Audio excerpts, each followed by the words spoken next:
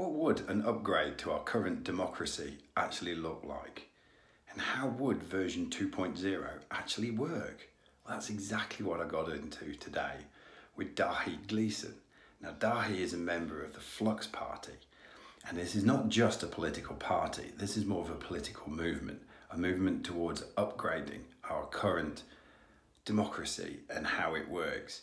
This is a fascinating conversation because all too often when somebody complains about the fact that democracy doesn't work, and everybody reduces the conversation back to what would you rather have, communism or dictatorship.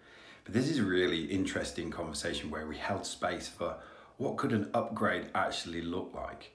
And it's fascinating to see how the Flux Party is actually making that happen and putting that proposition forwards. So enjoy Dahi. Hello and welcome back to WA Real. I'm your host, Bryn Edwards. Today I have the great pleasure of talking with Dahi Gleeson. Dahi, welcome to the show. Thank you. Now, Dahi, you are a member of the Flux.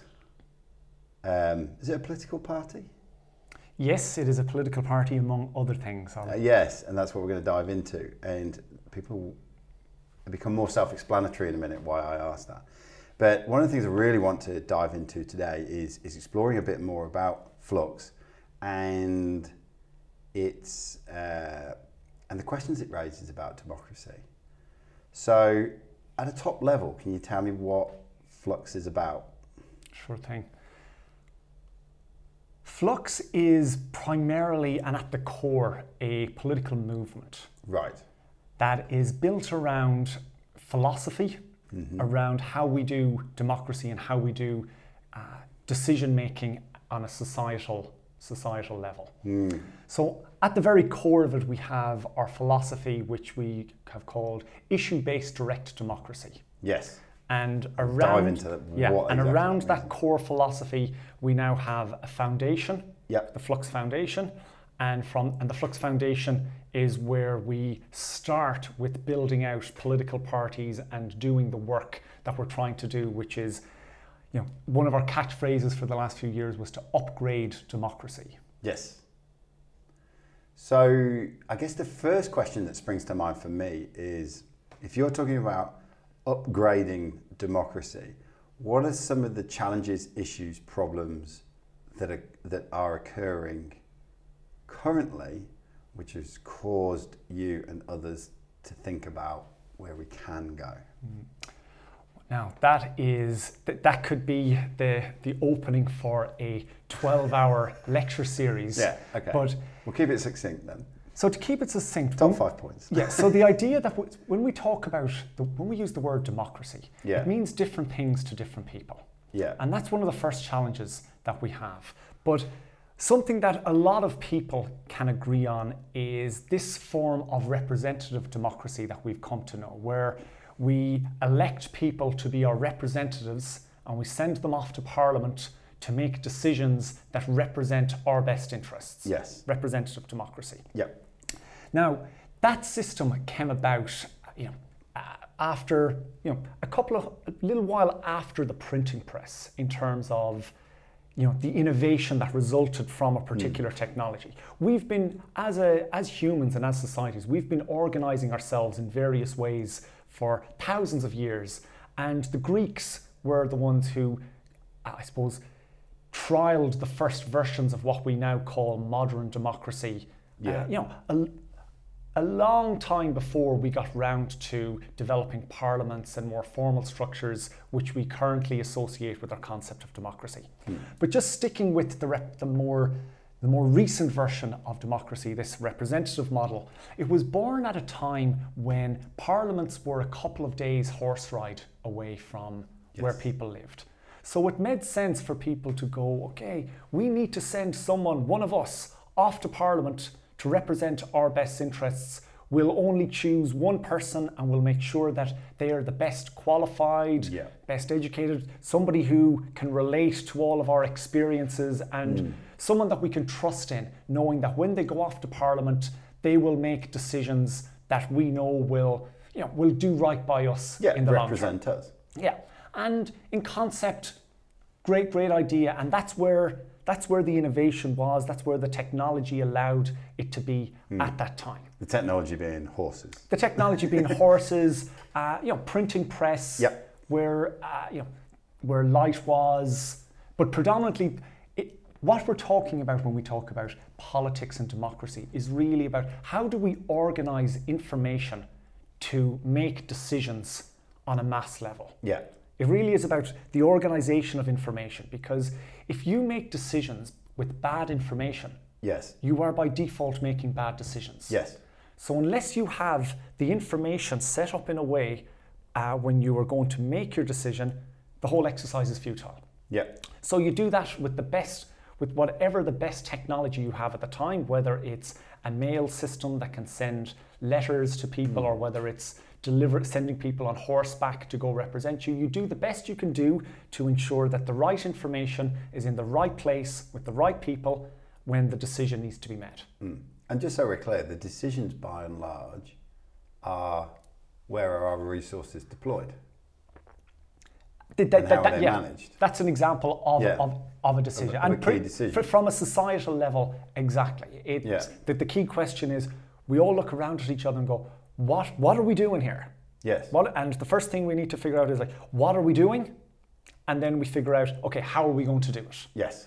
And the conversation about why are we here? And the core, that's something that tends to happen more at a kind of deeper cultural, psychological level among people. Philosophical, yeah. Yeah.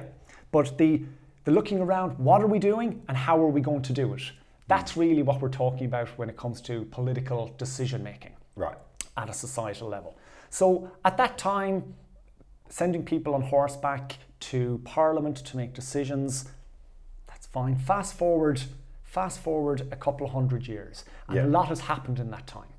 And one of the things that's happened in that time is that people have come to realize that we now have certain bottlenecks and we have certain places in these information flows where it all comes down to a single point of influence. Yes.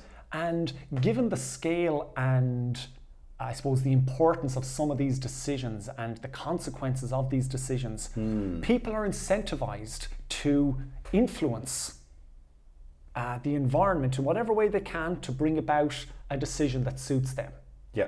And this is something that we all do. It's an inevitability.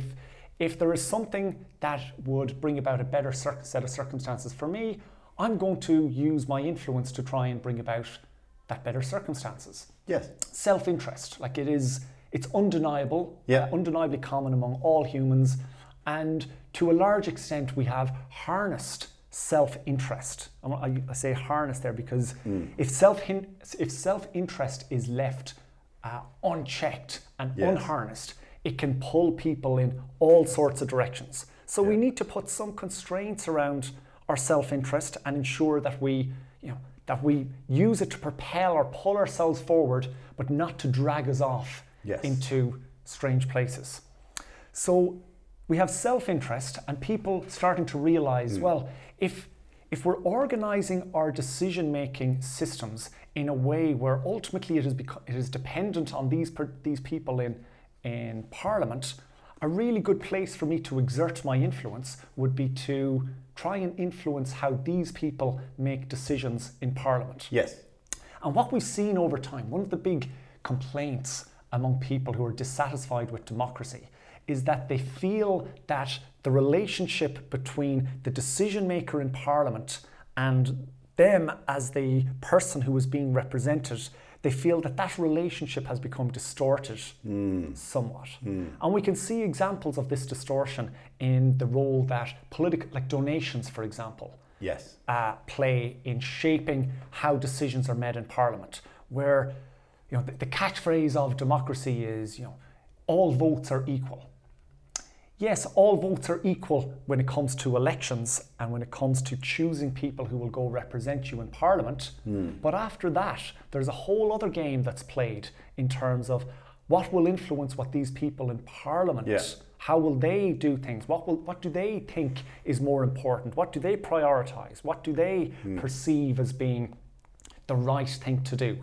And the disconnect then that is over time if that feedback loop, and I'll talk about feedback loops in a while, if that feedback loop is distorted or broken somewhat, or not present, exactly, over time you will find that the relationship between the representative and the people who are supposed to be represented could diverge even further and further. And I won't say that's what we're seeing everywhere, but that is definitely a very common experience for people, where they feel that political decision makers are out of touch with what the citizens want, and that the mechanism for ensuring appropriate feedback between those decisions and the consequence of the decisions is not working properly.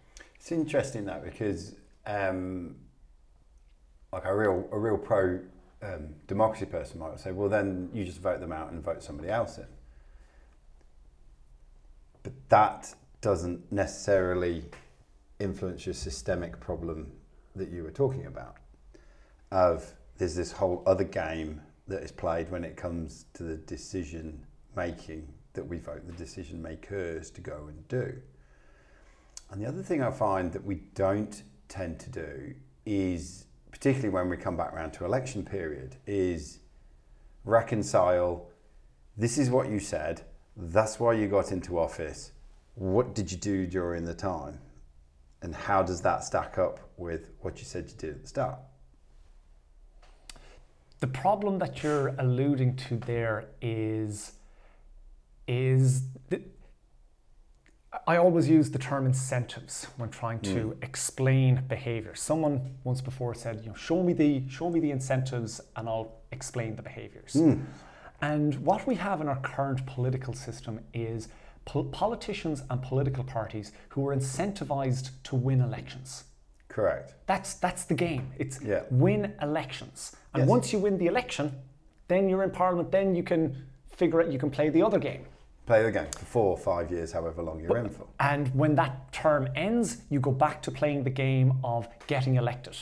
Yeah. So the way that you get elected is by telling people what they want to hear.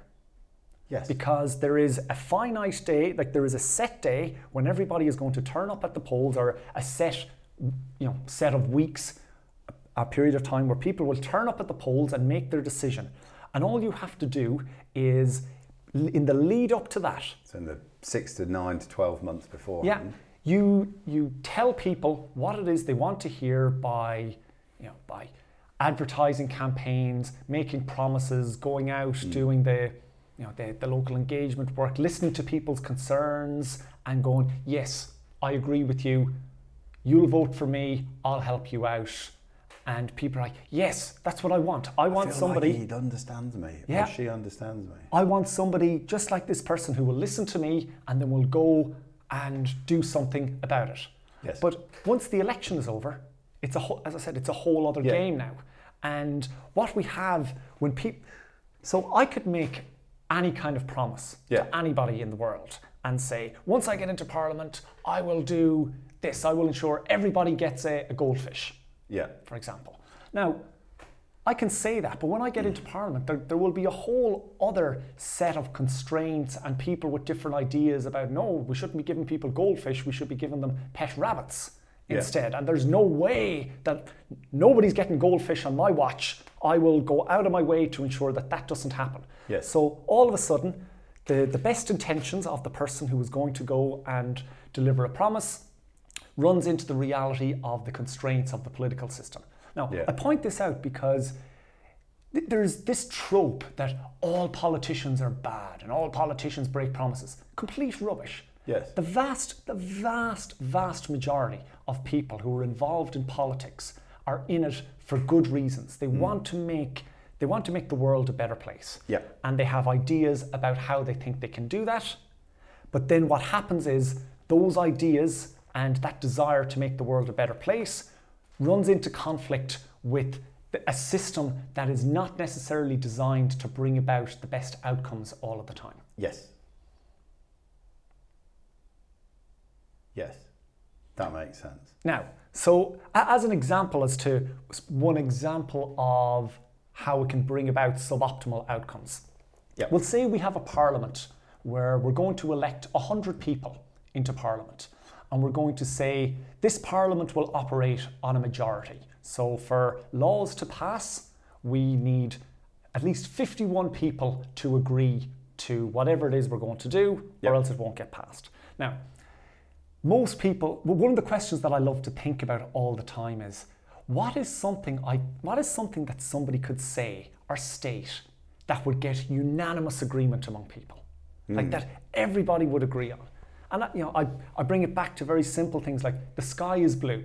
Yes. And even to say something like the sky is blue, there will always be people who will go, actually, it's something else. Like it's either a more refined version of that. Like blue is not an accurate description. Well, some days it's white when it's cloudy. Yeah, and there's some people who will just take the position, if you believe the sky is blue, I'm going to say it's green.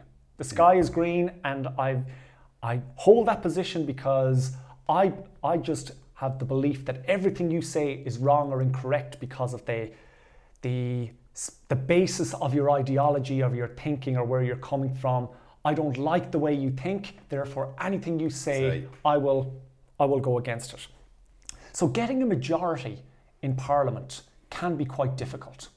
And they say that one of the ways that you get a majority in Parliament, and one of the things that's involved in politics, is this idea of compromise.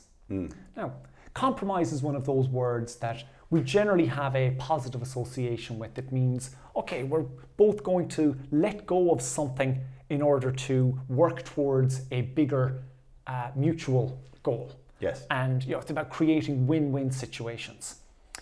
But sometimes compromise actually creates suboptimal outcomes. Yes. And so a very simple example that I give to people is if we were trying to decide what to have for dinner, and we'll say now there's only 10 people, smaller, and one group of the 10 people, 3 people say, we want to have pasta and tomato sauce. And 3 people say, we want to have raw vegetables. And 3 other people say, we want to have ice cream. And there's one other person who says, I want to have a salad. Right? Now, everybody might be satisfied with having a salad, but there's only one person out of only 10% of the people have said that they want to have a salad. The working majority is split between pasta, ice cream, and raw vegetables. Yeah. And so what happens is the ice cream people and the raw vegetable people say, we definitely don't want pasta for dinner. Yeah. Okay, what we'll do is we'll come to a compromise. We're going to have raw vegetables and ice cream. Yeah. And that means that we both get a little bit of what we want. Yes. And we're definitely not getting the thing that we don't want. Yes. But they end up eating broccoli flavored ice cream. Yeah. Which is what nobody wanted originally. Yes. And it's just one of these examples of we're trying to get a working majority inside a party parliamentary system. There's not much go forwards, is there? There's more trying to prevent. Yes, but we hear the expression, the least worst option. Yes. And that's often what people are trying to do. They're trying to engineer things so that we just want to ensure that we don't end up with the worst option. And so we'll compromise and do things to ensure that we reach some sort of position where we're both, reasonably happy, or we're satisfied that it's not the worst outcome, and hopefully next time we'll be able to make more progress. But now that's a very simplified example to describe the sort of deadlock and suboptimal outcomes that can come about from party political systems in Parliament. It's not to say that it's always like that, but the nature of political parties and why they were created and what they stand for and what they represent is, it's often around protecting a certain set of ideas or a certain set of ideologies or beliefs from attack. Yes. And at all costs. Yes, whereas one of our fundamental one of our core beliefs, or one of the core ideas that we believe is really important, is the idea that ideas should be tested, and that you shouldn't be going into making decisions to ensure that you get your way. We should be optimizing for how do we create the best outcomes.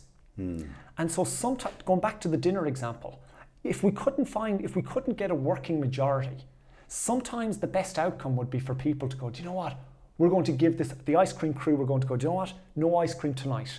We'll just side with the vegetables people or the pasta people and ensure that everybody gets to eat something that's palatable. And nutritious. But often there's this notion, this feeling that you have to you can't let go too much, because otherwise what do you stand for? And while it's good to stand for things, like, everybody should have core values underpinning the way that they think, but you should always be open to I won't say updating the value. Values change slowly over time, but any of the thinking that's overlaid on top of values, you should absolutely be going into every situation trying to go, how do I make my thinking better? Yeah. How do we actually work towards improved outcomes as opposed to me working towards me and us trying to win? Yes. And so much of what is happening in politics now is about one side winning and one side losing, as opposed to us thinking, what do we need to do actually deliver? to What's make the outcome? to make incremental progress over time that we can build upon and actually make real step change over time. And I think what you've explained there will be the source of many people's disappointment and angst and anxiety about what we see on the TV from our politicians, when we think they're making these decisions and it just does not reflect me and my life and what have you. So I asked you the question, what are the issues from which the Flux Party was born out of? Yeah. That's it in a nut. The core thing really is, why aren't we applying the sort of thinking from the scientific method where we form a hypothesis? Yep. I'll just take a step back. Like this Enlightenment thinking, what we now call fallibilism and the scientific method is really about post-Enlightenment 700s. Yeah, it's about form a hypothesis, gather evidence, and so the hypothesis being, I think that if I drop this lid, or if I let go of this lid, it will fall straight down because gravity will act on it. And so you do a test, and if it passes the test, you go, okay, that theory holds up. Yep. If, however, I let go of it and the lid stayed in the air, we'd go, okay, my hypothesis is not correct. I need to modify something about this and update it to make it more accurate. And that sort of thinking has stood us really well to make progress in so many aspects of society. Yes. But when it comes to political decision making, what we sometimes tend to do is, okay, everybody, the red team have decided that we are going east. Prosperity and success is that way. Yes. Okay, let's go. And we all start marching off to the east. It's quite for a couple of tribal, years. ethnocentric. And then after a certain amount of time, we realize, we're not as prosperous and as successful as we thought we wanted. The blue guys said we should have gone west. And so everyone turns around and starts marching back in the other direction and making very little progress over time, as opposed to going, we figured out based on where the mountains are that heading in this direction for a certain period of time is our best guess at this point in time. Yeah. And we should be looking to make incremental changes to updating our hypothesis along the way, as opposed to just taking everything, throwing it out, starting again, going in the other direction based on an election cycle. Yes. So core to our philosophy is the idea as well of testing ideas, trying to make incremental changes that make things better, like making small improvements over time. And if you do that consistently enough, you will make lots of significant big improvements. Yes. So how does this now translate into Flux, the party Flux? Yes. The new way of doing democracy. So our Because our philosophy is about trying to enhance let's call it the optimization algorithms of how we make decisions, it requires a feedback mechanism, so that if you're going astray, you need some way to figure out that you're going astray. Right. Now, the way that we do that currently is once every 3 to 4 years, we ask everybody in the population, are we going the right direction? Yep. And people say, yes, no, and we end up in the situation that I kind of just described there. We are of the opinion that we would get much better outcomes if we were to refine that feedback mechanism and get more feedback along the way in terms of all of the legislation that is crafted and deployed during a parliamentary term, that we should be getting feedback on each one of those. And where does the feedback come from? Ultimately, it has to come from the citizens for whom the parliament is created, and the representatives, and the representatives are there to look after the interests of the people of the country. Yeah. And by having a more dynamic and refined feedback loop there, we can make smaller incremental improvements to legislation and not be so dependent on just trying to pick which general big direction are we going to try and go in over the next few years. So the way that we want to do that is by giving people the ability to interact with the legislation that comes before Parliament. Right. So as an example, let's take the government of the day in Australia, the Liberal Party. They have a large amount of support across a range of their policies, but there are policies that exist inside their group of policies that people don't agree with. But I describe the current system sometimes as a set menu. You have to choose from the set menu, menu A or menu B, and that determines what starter, main course and dessert you get. Yeah. Whereas we're proposing a more a la carte menu, where you get to choose, instead of picking a team, that you actually pick the issues that matter to you and you support the issues or you oppose the issues. So imagine this, imagine at election time, if you were going into an election booth, and rather than picking names or a party on the ballot paper, that you were being asked, how do you feel about taxes? How do you feel about environmental policy? Right. What do you think about the healthcare system? And looking at policy and legislation on an issues basis.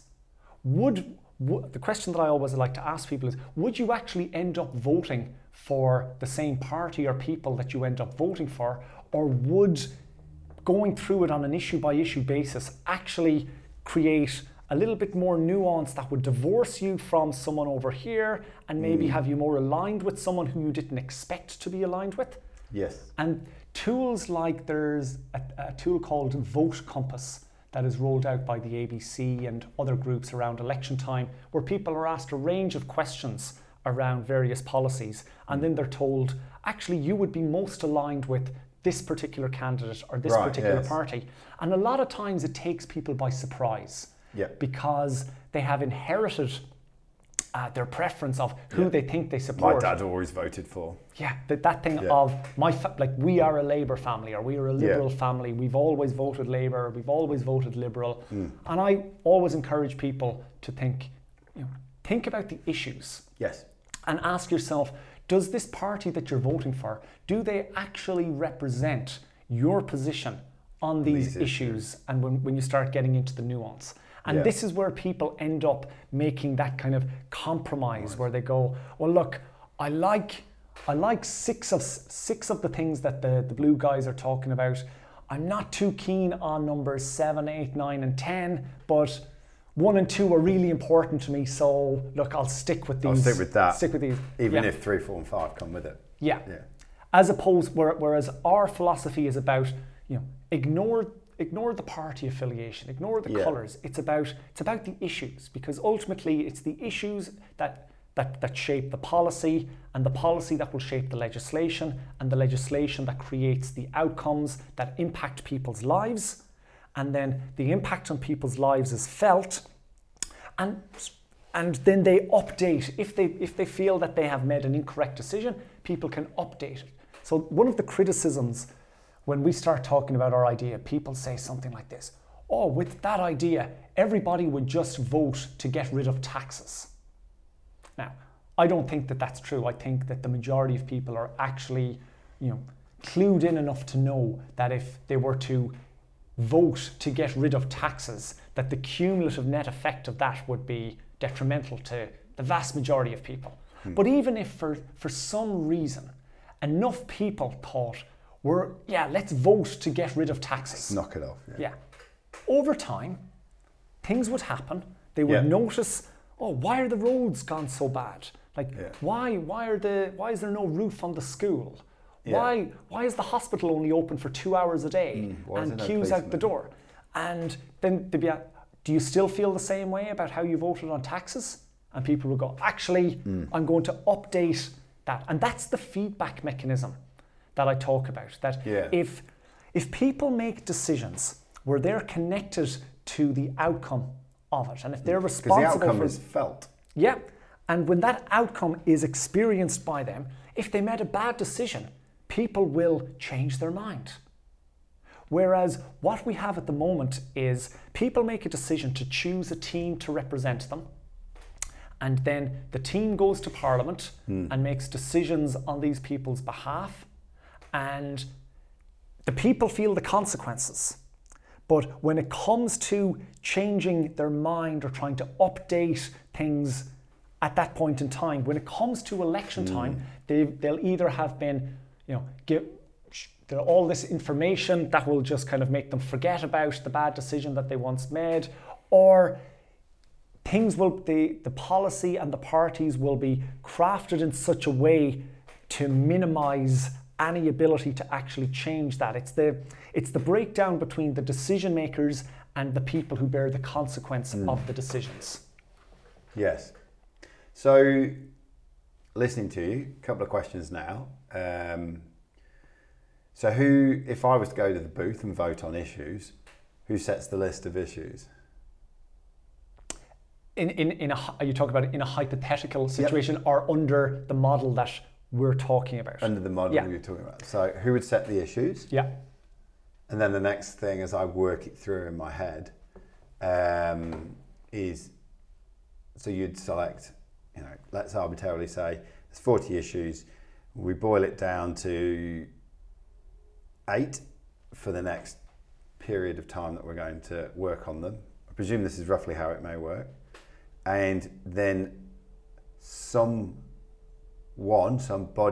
is going to need to put at least version 1.0 of the policy to react to the issue. I think before I get into answering this, I'll take a step back and explain the fundamentals of issue-based direct democracy and how it works. And the answers to that question will come about in that explanation. So we've established that issue-based direct democracy is about it's issue-based. Yes. So it's about looking at issues. The direct democracy part of it is direct democracy, where people have a direct say on the issues. Now, direct democracy is a model that is used in a number of places around the world, but the most famous example is Switzerland, where all the legislation that is passed in Switzerland has to be essentially ratified by the people directly, and they vote on things from the canton local level all the way through to the federal level, and their politicians are, to a large extent, administrative bureaucrats who do the work of crafting the legislation and making sure it works, but the people ratify or shoot down the various policies. Now, that works in Switzerland, where they have a long history of direct democracy, and it is ingrained in their national psyche that people have to do this. But a lot of other people don't want to be actively involved in every decision. That was another question I was going to come back to. So this is where the concept of liquid democracy comes into it. And we also use, the fullest expression of issue-based direct democracy incorporates liquid democracy, which is where you can delegate. If you're too busy to be up to date on all of the issues, you can delegate to somebody. And by that, you could delegate to your friend who is super informed on things, or you could potentially delegate to a local representative or an expert in a particular area. This is where you do have a local representative that plays a role, I suppose. Yeah. Well, this is where, like when I say a local representative, I really mean more of a person who represents groups of people or certain ideas. Yeah. So we'll say, for example, if there was going to be we'll say the issue is taxes. Are we going to keep taxes or get rid of them? Now, I'm going to say that I'm somebody who is not informed on things. I don't know what the right decision to make on this, but my friend Bryn is really up to date on all this stuff. In issue-based direct democracy, I could delegate my voting authority to you. Yes. And on the condition that you make good decisions on my behalf. As soon as you start making bad decisions, I can revoke the delegation of authority and either start making these decisions for myself or delegate to somebody else. So what this does is it eliminates the burden, the cognitive burden associated with trying to stay up to date with things. And it also defaults somewhat to the model that we currently have, where currently we delegate to politicians, really. Yeah, we do. Saying, going to let you make that decision on my behalf. You go and get involved in this legislation and stuff and make the votes on my behalf. Yes. Now, but in our system, that delegation is more dynamic. Yes. And if currently you get to delegate once every 3 to 4 years, we're saying that you can delegate much more frequently than that. Yes. So there's the issues aspect, the direct democracy aspect, the liquid democracy of delegation, and the other aspect in its fullest extent is a term that to date in our writings has been called vote swapping, but it has caused a little bit of confusion and controversy. But it really is more about creating an economic incentive, an incentive market for people to participate only on the issues that they care most about. So our philosophy, it doesn't necessarily want you to be participating in every single decision that comes across the table. It asks you, what do you care most about? Like, if you could actually implement some changes, what would you like your voting capital to be assigned Focused on, yeah. And what this does is it will certain issues are going to be more important to more people than others. Yeah. And it will create a more competitive market for the controversial issues. And it will, but even more importantly, it will mean that these smaller issues that only affect maybe a couple of thousand people, but that would dramatically improve their lives if implemented and would have no detrimental effect on anybody else. It creates the space for these sorts of improvements to happen. Right. Because people could go, a great example that I have is I have a friend who wasn't really interested in politics.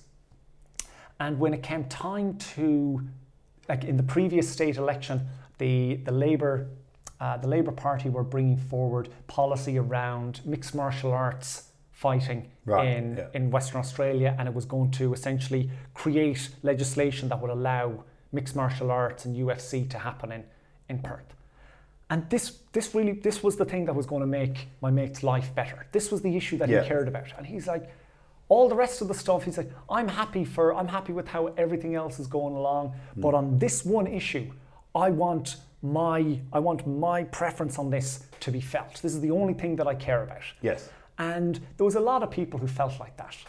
And there was people who opposed it, but the support for that was much greater than the opposition to it. The majority of people didn't really care. But those are the sorts of small improvements where it only affects a tiny number of people on the positive side and on the negative side, and we need to figure out. Which do we want something like this to pass or not? If it is truly detrimental, the onus is on the people who feel the bad effects to convince other people, hey, you should care about this. The outcomes of this are really bad. Yes. There's 10,000 people who are going to support it. We need 11,000 people because it's bad. And then you have an actual marketplace of ideas. You have people talking about the merits of the issue, saying you should support this because it's good or bad, and you can look at this issue in isolation without having to compromise on, or not necessarily compromise, without having to worry about bundling in 25 other issues with this. You can look at this one in isolation. If it creates good outcomes, we can let it pass. If it creates bad outcomes, we'll vote against it. Yeah. Now, that's kind of an overview of the philosophy. And a key thing that brings all of this together comes back to what I was talking about at the very start, the technology that's available to us. A philosophy like this, with this level of nuance and interaction, was just not possible 100, 200 years ago. Yeah. It's only possible for us to entertain these sorts of ideas now with the advent of smartphone technology and communications technology. And one of the aspects that we're working, as well as the philosophy, we're also working on developing technology to give people the tools to participate in this sort of way of working. Yeah. Because talking about the philosophy is nice, it's a intellectually stimulating exercise, but how does it work in practice? And the way that it works in practice, and this is the hypothesis that we are testing, is that people have smartphone technology. Smartphone penetration is increasing year on year on year. And that's a tool. Like, smartphones in and of themselves are neither good nor bad. There's no morality associated with it. It's how we choose to use them as a tool. And we believe that we have underutilized them as tools for participating in the political process. And we're working on designing an experience for people via their smartphones so that they can start to, initially become more aware of the issues, become more aware of the legislation that's before Parliament, become more aware of how they can participate and express their support or opposition to issues. Yeah. And by bringing people into this ecosystem, as we call it, by using these technological tools, we believe that over time, as more people start to participate, we will start to see certain things come to the fore. We'll start to find out what's more important for people, what's less important, because we're removing the friction of people expressing those preferences. Once upon a time, if you got to meet your local representative, you might get the chance to tell them one thing that you really cared about. Yes. And no local representative has the time. Like in Perth, for example, at lower house level, there's approximately, I think, somewhere in the region of 25,000 voters in each lower house region. If it takes 10 minutes to explain the issue that's important to you, that would be 250,000 minutes to explain to your representative the one issue that's important to you. We're taking that process and doing it in a way where we can aggregate all of that information so that the elected representatives will then know this is what the people who put me here actually care about. We have mass aggregated out on an individual issue or on a bill by bill, issue by issue level, and allowed people to express, essentially their support or their opposition to it. And when we look at the big picture and aggregate all of the information, we can find out this is what they actually want. And my belief is that if we can get enough people to use these tools, that we'll find that for the vast majority of things, that the governments are doing a fine job. They are, I'm not one of these people who's like, the government is wrong on everything. No, that's absolute rubbish. The government is generally correct. Yeah. Otherwise, people would be out, throwing things, throwing tomatoes, and the animosity would be much greater. Governments generally get it right, but they're not really that good at figuring out where they're currently not getting it right.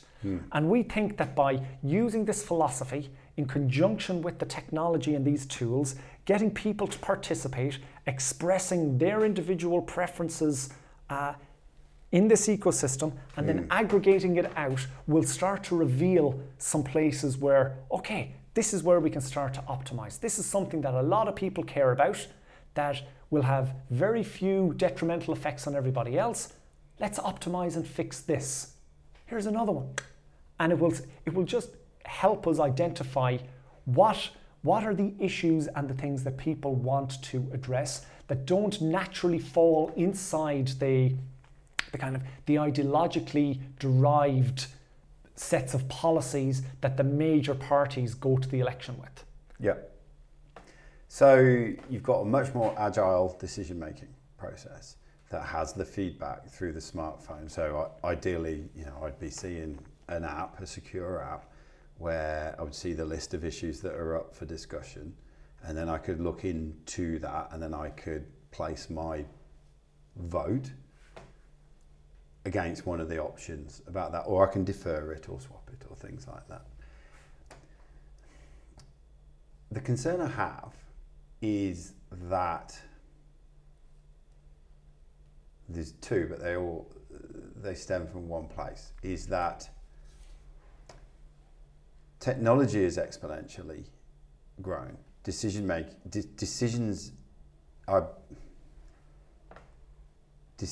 exponentially grown. The list of options on a menu has exponentially grown. Do you think that we, as everyday citizens, actually have the sense-making capacity? Even if we got our heads around what you're suggesting, do we have the sense-making capacity and facilities to actually make some pretty reasonable decisions? I mean, without wanting to reduce what you're suggesting, it's making policy decision a little bit more free market.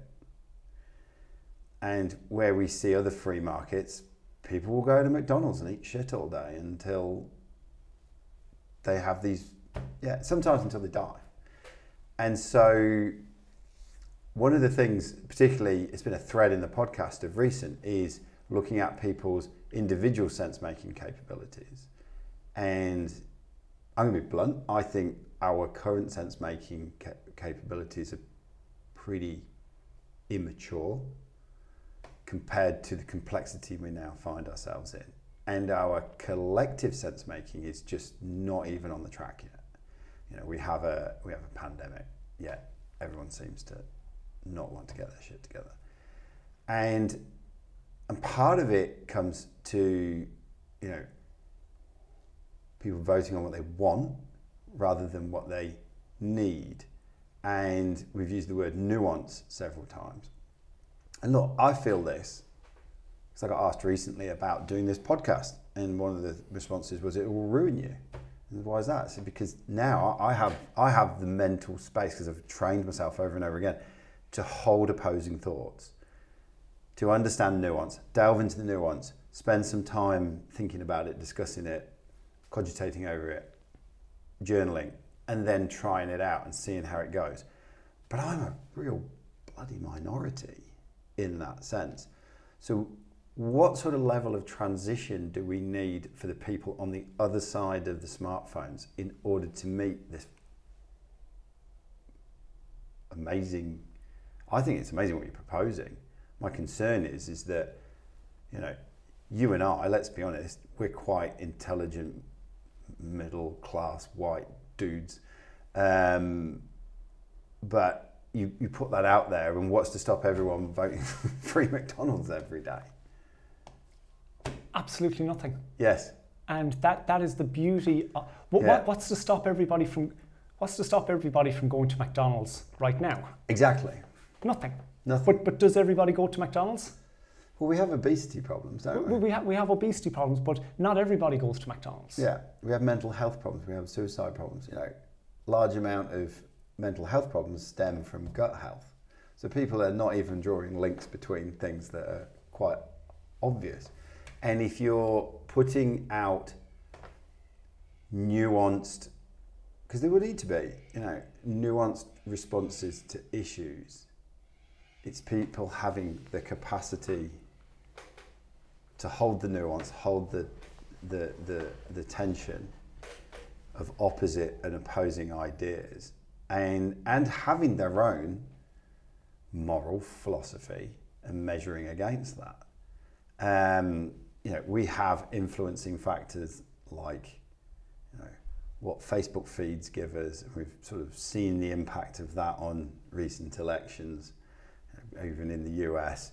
Even the basic media has a capacity to influence and shape. So I love what you're saying. It's just, how do we transit? I mean, I think it's one country, I can't remember where it is, it's an Asian country where in the 4 weeks leading up to an election, all social media, everything is just switched off. And I just think that, and you're forced to make your own proper decision. It's pretty radical, but you can see the higher order greatness of it.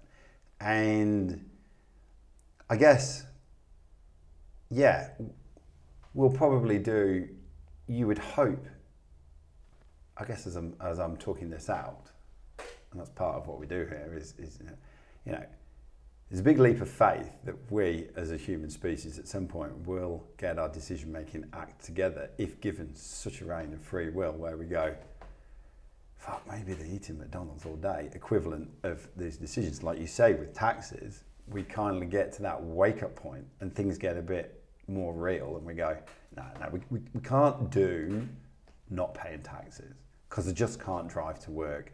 And I got robbed the other day and nobody came around because there's no police. And I went to the hospital and there was no nurses. So, but that's going to be an enormous transition. Do you know what I mean? I look at the reality of human nature, where it is today, and I love ideas that will provoke and make us more responsible. It's how do we move from one place to another, the transition aspect of it. Do you give much thought to that? I hardly think about anything else in my life. This is what I think about all the time. At the core, I think that people are more alike than they are dissimilar. Around what things? Around if we take it at a very basic, if we were to go across vast numbers of cultures, and if we were to do a survey as to what do people want out of life to make themselves happy or content? Yes. The things that people will respond with are very, very simple and similar. Yes, I would agree. People want to be safe. Yep. They want they want a sense of connection. They want to be in a community or in a family or be around people, and they want those people to be safe and to be part of their world. They want, inside the safety thing, there's having food in your belly, a roof over your head, and people want purpose. Yeah. So you're going through Maslow's hierarchy of needs there. Yeah, pretty much. Yeah. And that's common across. I won't say it's not a hard and fast. It's a mass generalization across people. But I make that point in that I don't believe that people set out with the intention of, I'm going to make decisions to destroy my life and the lives of everybody around me. No, exactly. Now, however, people do make decisions that destroy their lives and destroy the lives of everybody around them. But that's not to say that is a rule that applies to everybody. Yes. I would say the rule that more generally applies is that people make decisions to improve their lives and the lives of people around them. Where that generalization starts to run into difficulty is when people have different ideas about what making life better means. Yes, which is why I brought up sort of moral life philosophy. Yeah. Now, but it's a really good place to start, because you and I might have very different ideas about what making life better means. But the fact that we're agreed that making life better is a worthwhile cause means that instantly gives us way more common ground. Yes. Whereas if you were to say, I just want to watch the world burn, and I don't care about anything else. I would go, okay, we have a Fundamental huge difference. fundamental values Yeah. difference here. Yes. So there's at the core of it there's a values, and below there's something even below values. I was thinking about this recently, and I was going, what is it? You know, the big question that's often asked is like, what are we doing here? What is the purpose of what we're doing? What is the purpose of life? And, you know, questions like that are great to think about deep into the night, but they're very hard to actually get something that people will agree on and go, yes, that explains it. Now we all know what the purpose of life is. But something that I think is a purpose that I could put to somebody, and I think they'd have a hard time saying that it's not a worthwhile purpose. And that purpose is that we should be trying to build and create societies that give consciousness the best chance of expanding, developing, and flourishing for the longest time possible. Yes. Like, given what we know about being human, and Yep. it's a very subjective experience for everybody, I would say we would all agree, all the people who have to make decisions would agree that it's better for consciousness to exist than for it not to exist. There are people who will disagree with that, but generally it's something that we could say there is actually a fairly good basis upon which to work from there. Yeah. Okay, saying that our underlying purpose, or agree, you know, just for the sake of argument, something that we're generally agreed on for now is to create societies that give consciousness the greatest chance of flourishing and developing. What does that entail? Yes. And there's a number of things then that start. This is where I think values then is the next level that comes onto that, because if we start asking ourselves, okay, for consciousness to flourish, well, what does that even mean? And it means, okay, allowing humans, animals, the ecosystem as we currently inhabit it, as a starting point, let's try and not destroy it. And let's try and not make, we don't know what exists outside of the planet Earth. For all we know, planet Earth and the humans and animals and all the species that exist on it, we are what's going on in the universe. Yeah. And I think that it's a fairly fundamental thing to say, hey, we should try and keep the lights on here as long as possible until we figure out what we're doing. Yes. Because we're still in our infancy in terms of the longer journey. So that's the core. Then we have values built on top of that. And we can have disagreements about values. Yes. But if we're agreed that, hey, let's not turn the lights off on this planet until we figure out what it is we're doing, then we can have a conversation about values, because I can say, well, your values are good for you, but they actually impact these people in this way, and there's these consequences to it. And what we found over time is that societies generally form around shared sets of values. And it's a terrible, it's one of these expressions that's used a lot that I don't like. It's this thing, if you don't like it, go back where you came from, right? Now, there's two sides to that expression. One is a negative side where people go, I don't want to engage with any idea that's different to mine, therefore I insist that you just get out of here. Yeah. I don't want to engage This is with where anything. we are now with cancel culture, and if you don't like it, defriend me, and those sorts of things played out on social media. Yeah, now I don't think I think that's fine if, a couple of thousand years ago, when there's enough space in the world for everybody to go, hey, do you know what? I'm going to leave you over in that corner of the forest. Yeah. I don't like the way that you set up your structure. I'm going to go over here. Yeah. And for the rest of my life, we probably won't meet. Yeah, exactly. But now the idea of telling people you have to go away, that might work today.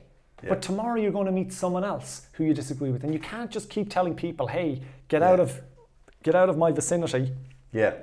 So we have to figure out a way to have a conversation about values, figuring out how we can align somewhat and develop those values over time. And this happens and so while I was kind of giving out about this idea of that telling people to go back to where they came from is like a bad idea, on the other side there is an incentive that if you don't like the way people around you think, it creates the incentive for you to actually go outside of your circles, to find other people who agree with what you think, and it encourages exploration.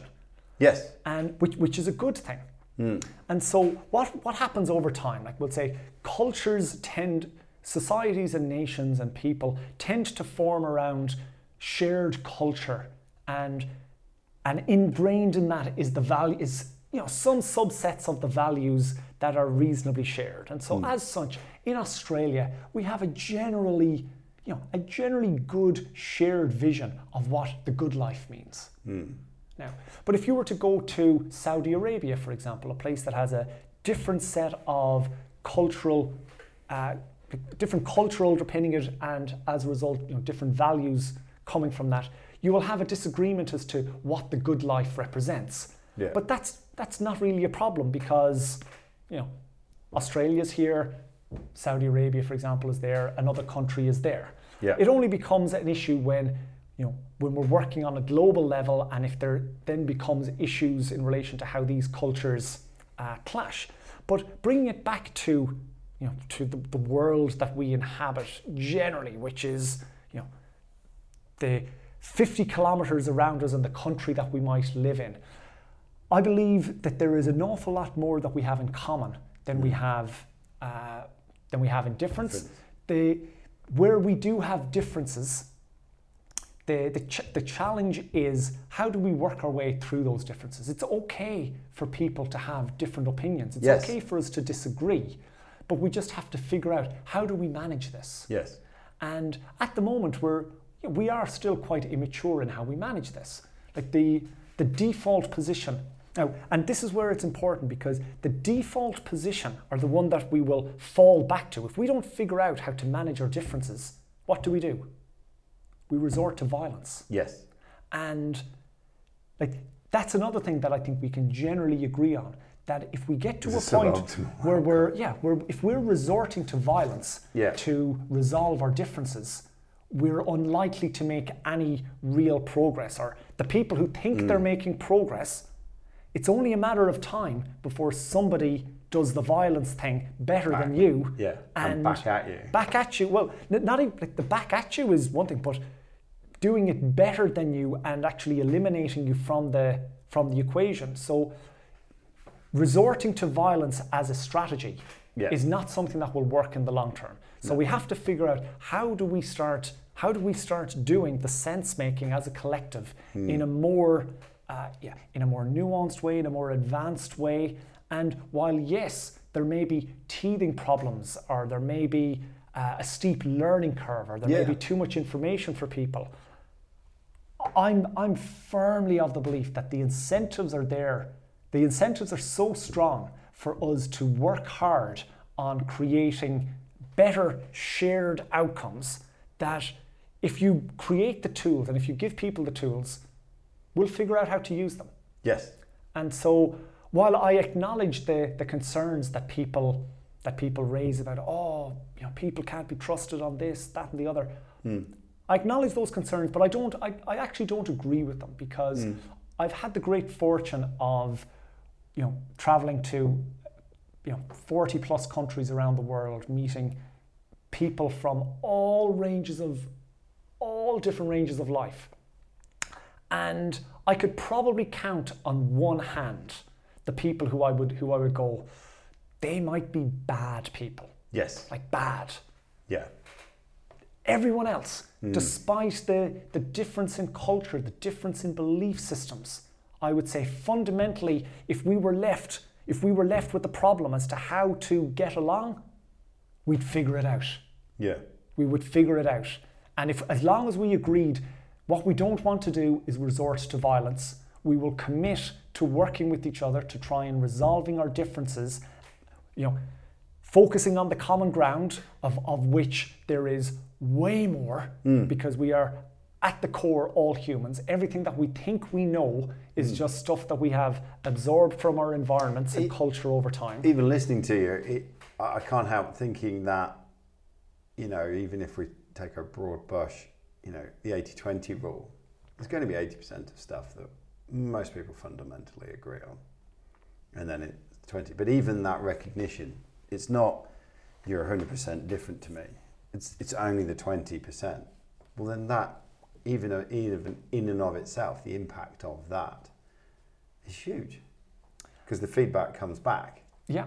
Yeah, 80% of people like this. Oh, brilliant! So everybody's like that, and that feedback loop of other people in, let's just say WA, other people in WA who I have not met are generally 80% in agreement with me.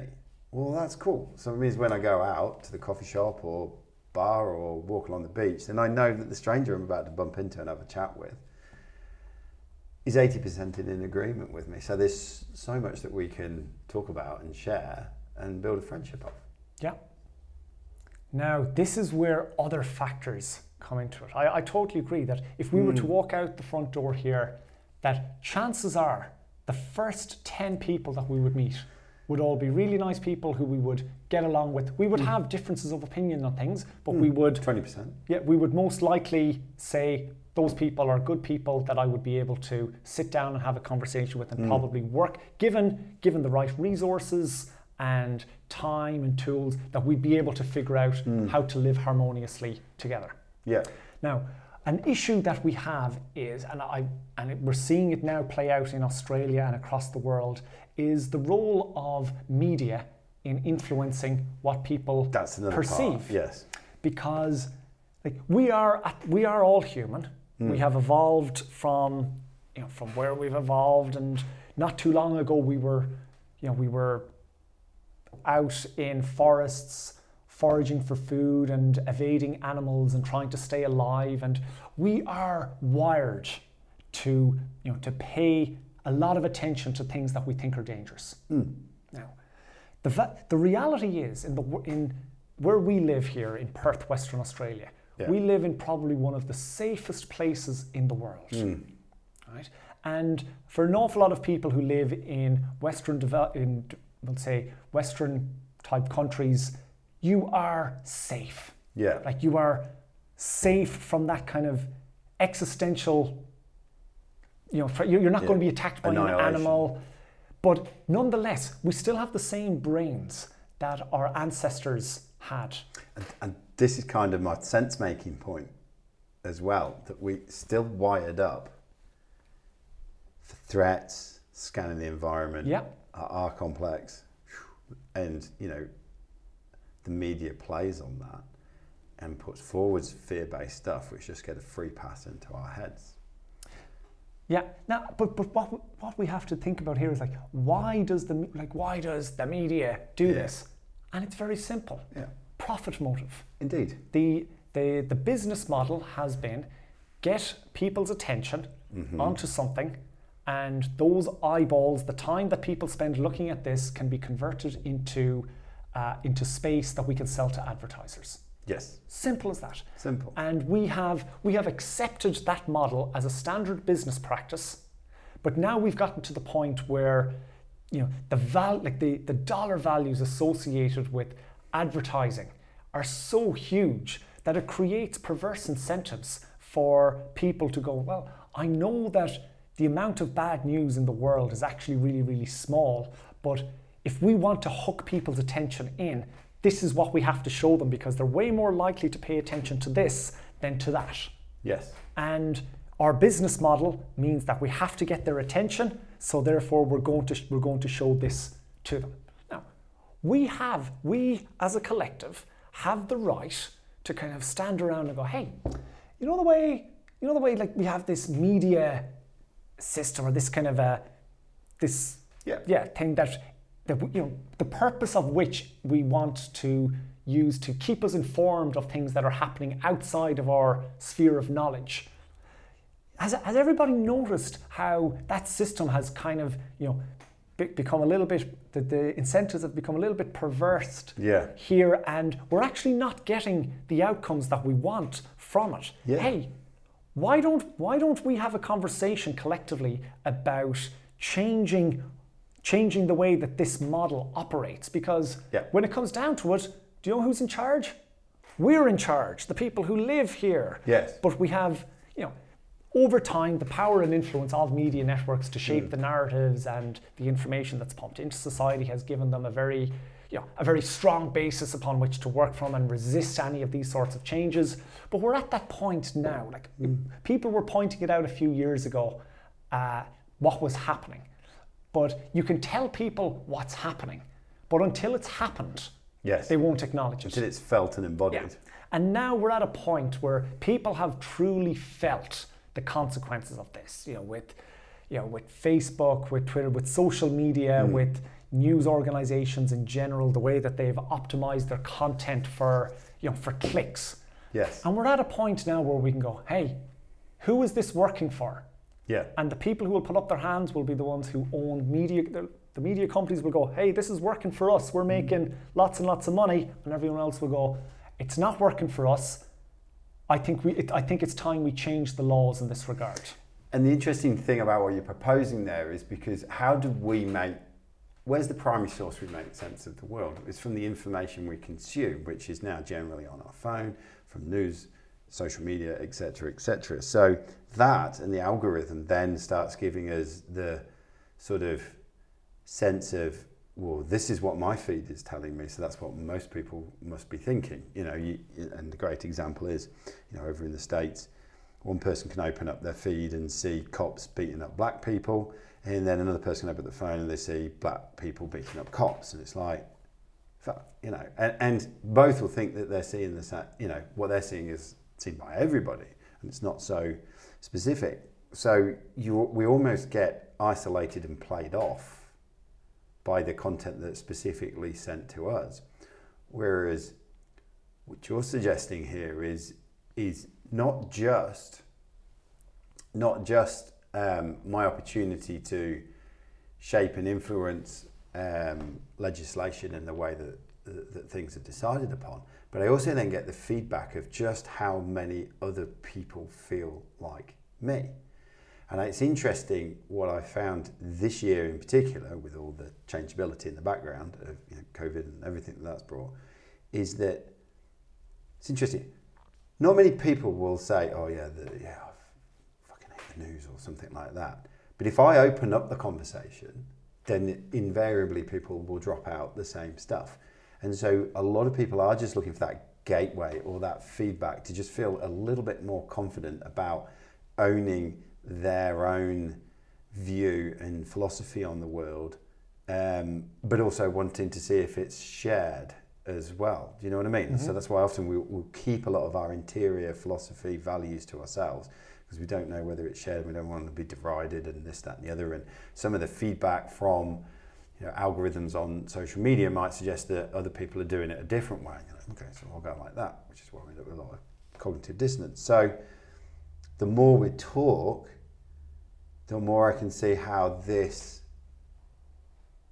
almost provides benchmark feedback. Well, on where other people that I think are like me, but actually they are actually like me.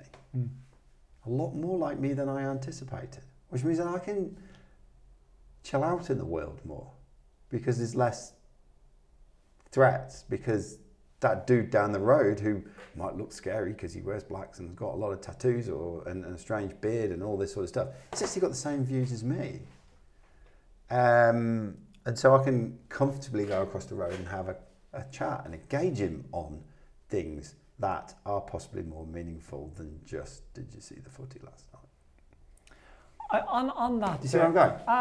And I'm playing with what you're saying. To an extent, I think one of the things as well is that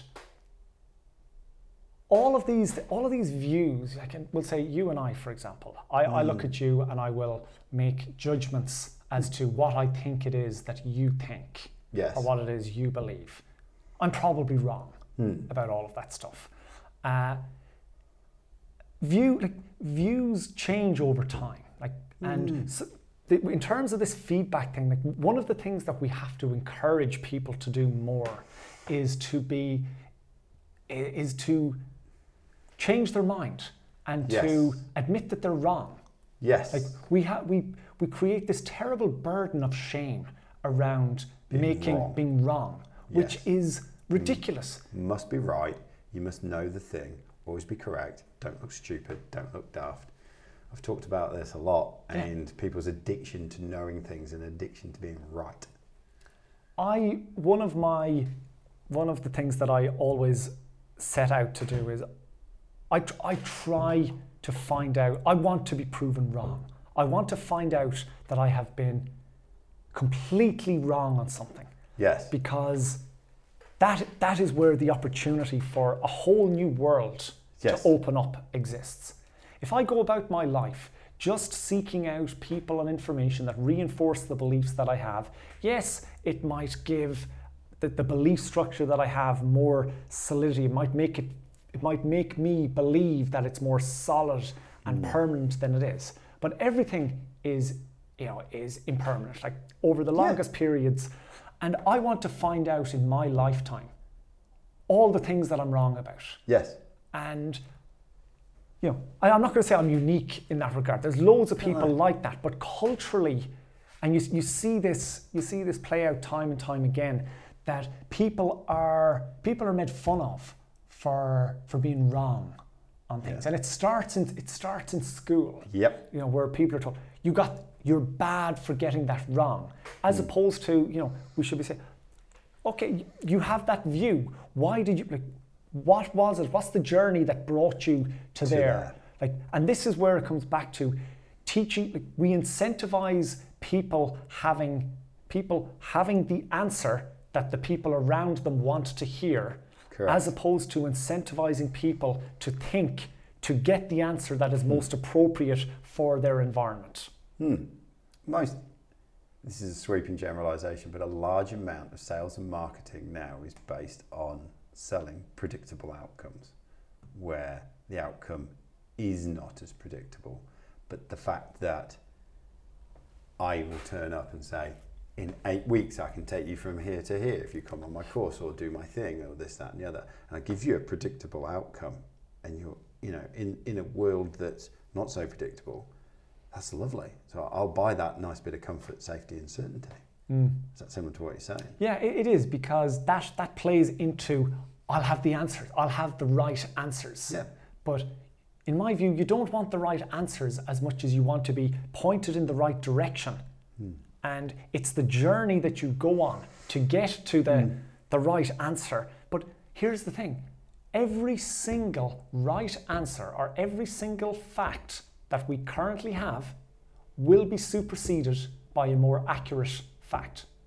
Every fact that has ever existed in history has proven to be incorrect. Yes.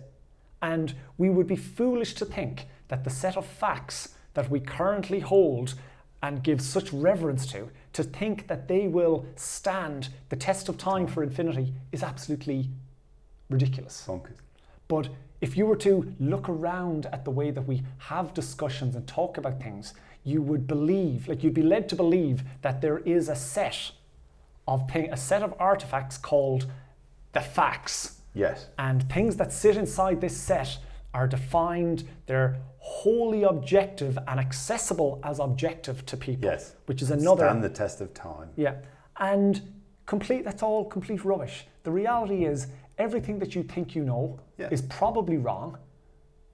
And the sooner that you accept that, the sooner you can open up to, okay, what might be more accurate? And even then, the more accurate realization that you come to is still probably wrong. It's still not the objective truth. It might edge you closer to some understanding or realization. But chances are you're wrong. And the challenges that life present are fluid and changeable. So therefore, what did work last week will not work this week if certain key factors have moved during the course of time. And back to your point, there's a guy that I listen to from time to time, Daniel Schmachtenberger, who said once, I love this. He said, if I think of the beliefs that I've held in the past, I look back at them. It's a bit like, you know, when you see yourself when you were 20 and you look at your haircut and you just go, what did I think I looked like at that point? As you look back at your haircut, and you can look back at some of the beliefs that you've held in the past and go, crikey, I was like full into that, and then that moved on, and this, that, and the other. But you come to now, and you take an audit of what you believe in at this given point, and then you go, right, based on the knowledge now that there's beliefs that I've held at different points in time that I thought were 100% correct, but turned out to be wrong. Which are the beliefs that I'm holding right now that are likely to be proven wrong the quickest? And if you do the audit, it's difficult to do. It is. It's difficult to do. And it's... But then just by even thinking that and then having a crack at it, and then you get to this strangely omnipotent place where it's like, well, no, all of mine are correct. And that's the dangerous place. I would agree. It's hard to do, and it's especially hard if you don't try and test those ideas and you don't engage with people who disagree with you. And you know, this is where the whole, you know, back to the social media, like the filter bubble concept, and people just surrounding themselves with ideas that are aligned with their own. You know, that's unlikely to help you break out of any constraining paradigms of thought. And this is where I see disagreement in society as a really healthy aspect of society. So going back to what you spoke earlier about around, you know, oh, people might go to McDonald's and so forth. And I go, that's fine. People will disagree on what it is the best life that's possible. But in time, like people who are eating McDonald's every day will come to a realization. And then the other word that I use a lot.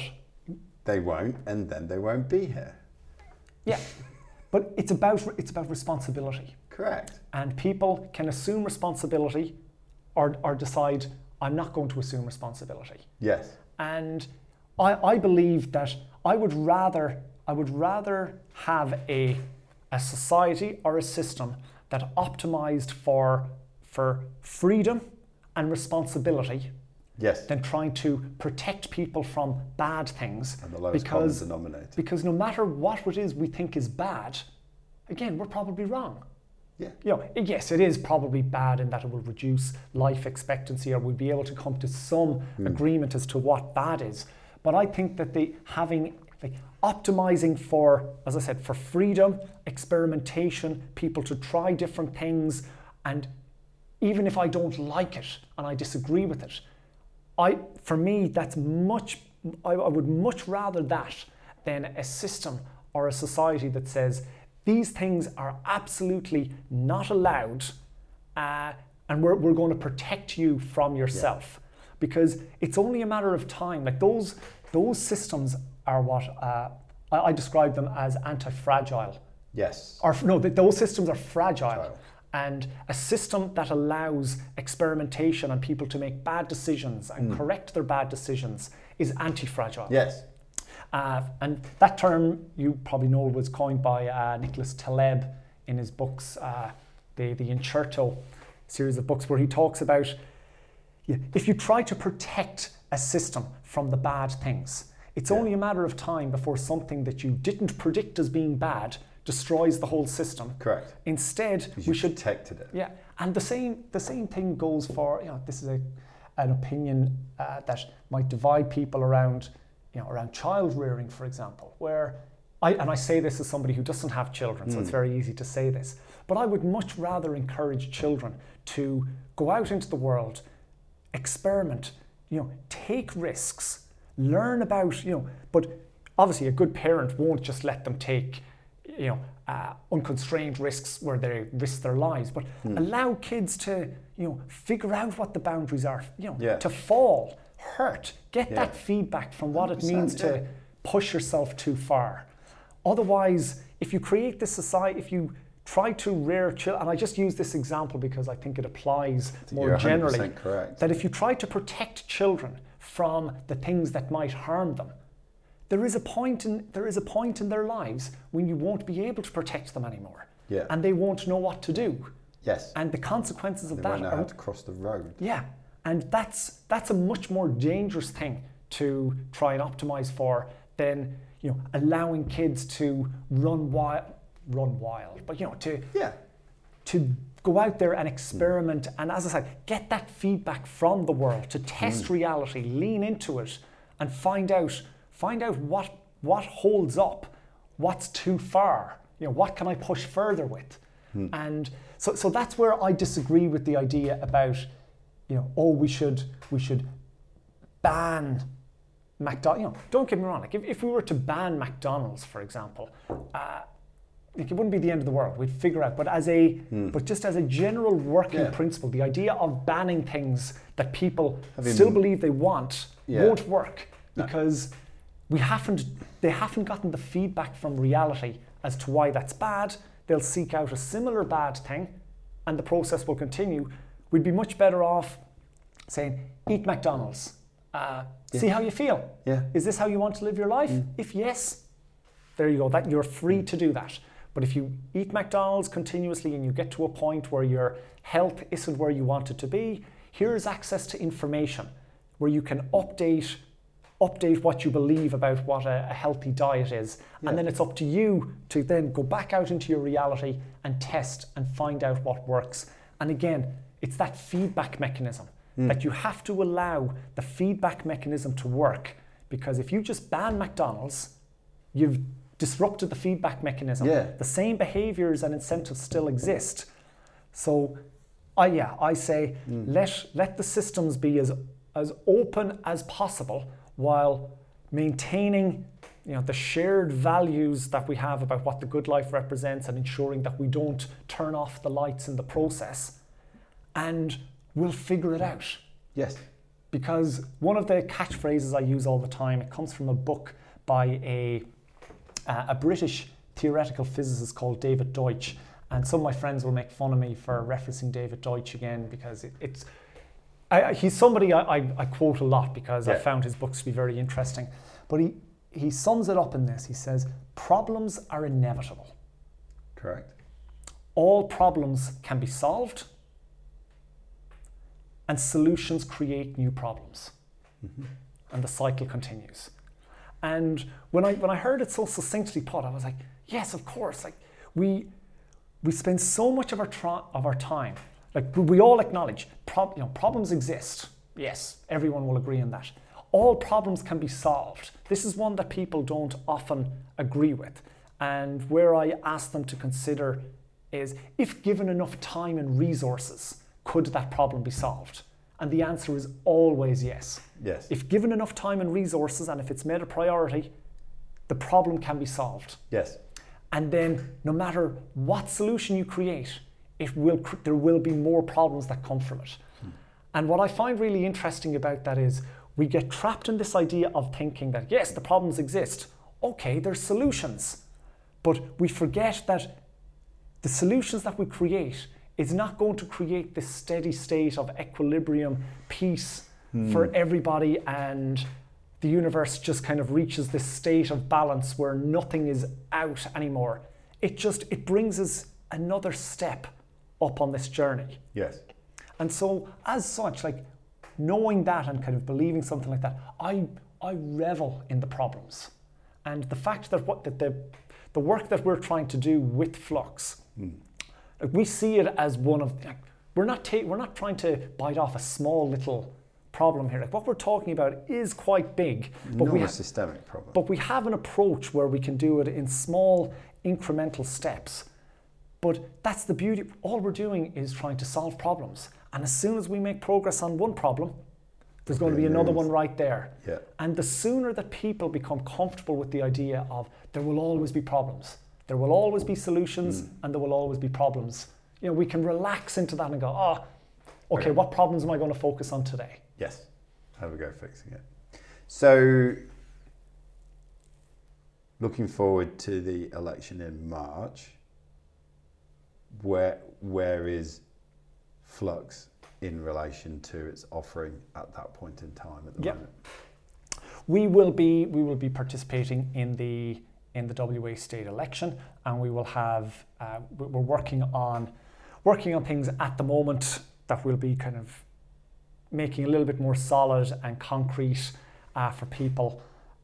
But a core part of our campaign will centre around the launch of, like, the first version of the app that we're launching for people called DigiPol, and it will be available for free in the Apple and Android stores, and it will be an app that it will be the first step on this journey of giving people a tool to interface with the legislation that exists in Parliament, and giving them the opportunity to express their support or opposition to that, and just getting comfortable with the idea of being an active, or at least a participant, or somebody who has the potential to be a participant in this sort of ecosystem. So we will be running a campaign. We will be quite active and vocal in that regard, and we'll be trying to get as many people as possible to download the app, have a look at how it works, think about, is this something that they want to participate in? I'm a firm believer that democracy only works when people participate. Yes. And the more actively, when I say active participation, it doesn't necessarily mean being involved on every single bill and every single issue, but it means being there, like turning up. And currently, like, turning up on election day is a great way to participate in democracy. And we're saying that we can open the door a little bit wider. You can participate more frequently, more dynamically, more like with a greater degree of focus on the things that matter to you. And we're going to be trying to elevate the conversation around what are the issues that matter to people. And we believe that one of the sets of issues that really matters to people at this moment in time that isn't been handled very well relates to climate issues. Yes. And so we will have a big aspect of our campaign that will be around, like, drawing attention to how climate issues are being looked at, addressed, managed by us as a collective. So that will form a core part of what it is we're going to be going to bring to the election. But also there will be a big focus on getting people comfortable with the tool. And the first version that's available now in the App Store, it's what we call an open beta. So it's still a test version that we've just released. We've been testing it with testers for the last few months. We're now opening it up to people more widely. It's not the end product. It really is just kind of a showcase of this is the sort of functionality that you'll be able to use. We're going to be releasing the functionality in a staged approach to we want to reduce the barrier to entry as much as possible up front, make it really easy for anybody to just download, have a quick look, a scroll, click through. And as the needs dictate it, so hopefully when we get someone elected into Parliament, we'll then start turning on all of the other functionality that becomes more important in relation to how you authenticate users who are participating in it and so forth. Yeah. Awesome. The last question I ask all my guests, a hypothetical one, but I always enjoy listening to the answer, is if you could pose one question and pop it into the collective consciousness so everybody can sat quietly and considered it for 10 minutes, what would that be?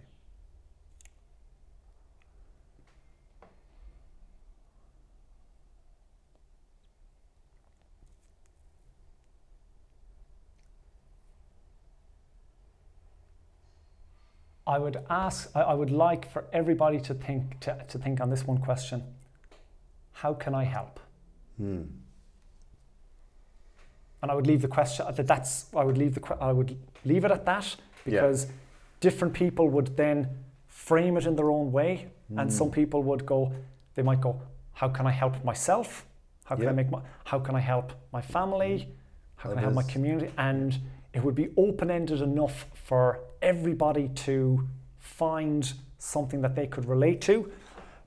But I think that is the question that I would like people to consider, because back to what we were I truly believe that people are fundamentally good. Like I'm very fortunate in that my life experience has reinforced that belief. And I'm not a naive Pollyanna to think that there is no bad people in the world. There absolutely are, and there are real and present dangers to people's well-being across a variety of, in a variety of places and spaces. But generally, people are good, and I do believe that people want to express themselves. And there's so much research that indicates that one of the greatest feelings that we can possibly have is helping other people and doing acts of charity, and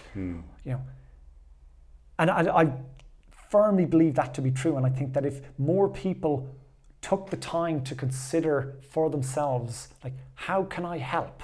How can I contribute? That would open up a door for so many other good things to come from it. And it's also a question that is, it's not bounded. There's no right answer to it. And there isn't really a wrong answer. And it opens up doors for everybody to just think about what it is they're currently doing. Because I often think, something I think about quite often is, things like legacy, and like, what do we leave behind? Like, and how will we be remembered? And I don't really care so much about, how I'll be remembered, because we'll all be forgotten. In the greater times, we'll all be forgotten. But I do like to think about, while we're here, what can we do? What can we do? And even if it's as simple as planting a tree. Like going to a store, getting seeds for a tree, and going somewhere and planting a tree, you have, without a doubt, made the world a better place. Yes. In doing something that simple. And it's even more simple than that. It's when you see someone on the street, and if you just smile at a stranger, you have helped the world by doing that. And so that's what I would say. How can I help? Love it. I've really enjoyed today. Cool, really likewise. enjoyed the conversation. It's been fun. It's been fun to dive in. I think I said before we started this, it's so easy at the moment to pick holes in things like capitalism and democracy, but then not engage in the answer. And sometimes even if you do pick holes in it, then it's easy for others to just flick and go, oh, what does that mean? You're a communist or socialist or something, whatever, you know what I mean? But to actually discuss of how can we upgrade, how can we move forward, what does the new framework look like to solve today's problems, which inevitably will become not solving the following problems, like you've said, but at least it will solve today's problems. So it's been great to get in a space and dive into that, which I super appreciate. If people want to find you, where do they find you? They can find me on Twitter, I guess. Yeah, I like Twitter. You can find me at OKDaithi, so OKDAITHI. Yeah. But I'd encourage people to check out our, like where we are, VoteFlux. So voteflux.org. is our main website. We're also active on Discord if people want to get involved. You can, but all of the information you'll find on the VoteFlux website. And anything that's relevant to me and the stuff that I'm interested in, if you go to my Twitter, you'll find some web pages and the sort of stuff that I rant about all the time. Indeed. Daithi, thank you very much for your time. Thank you.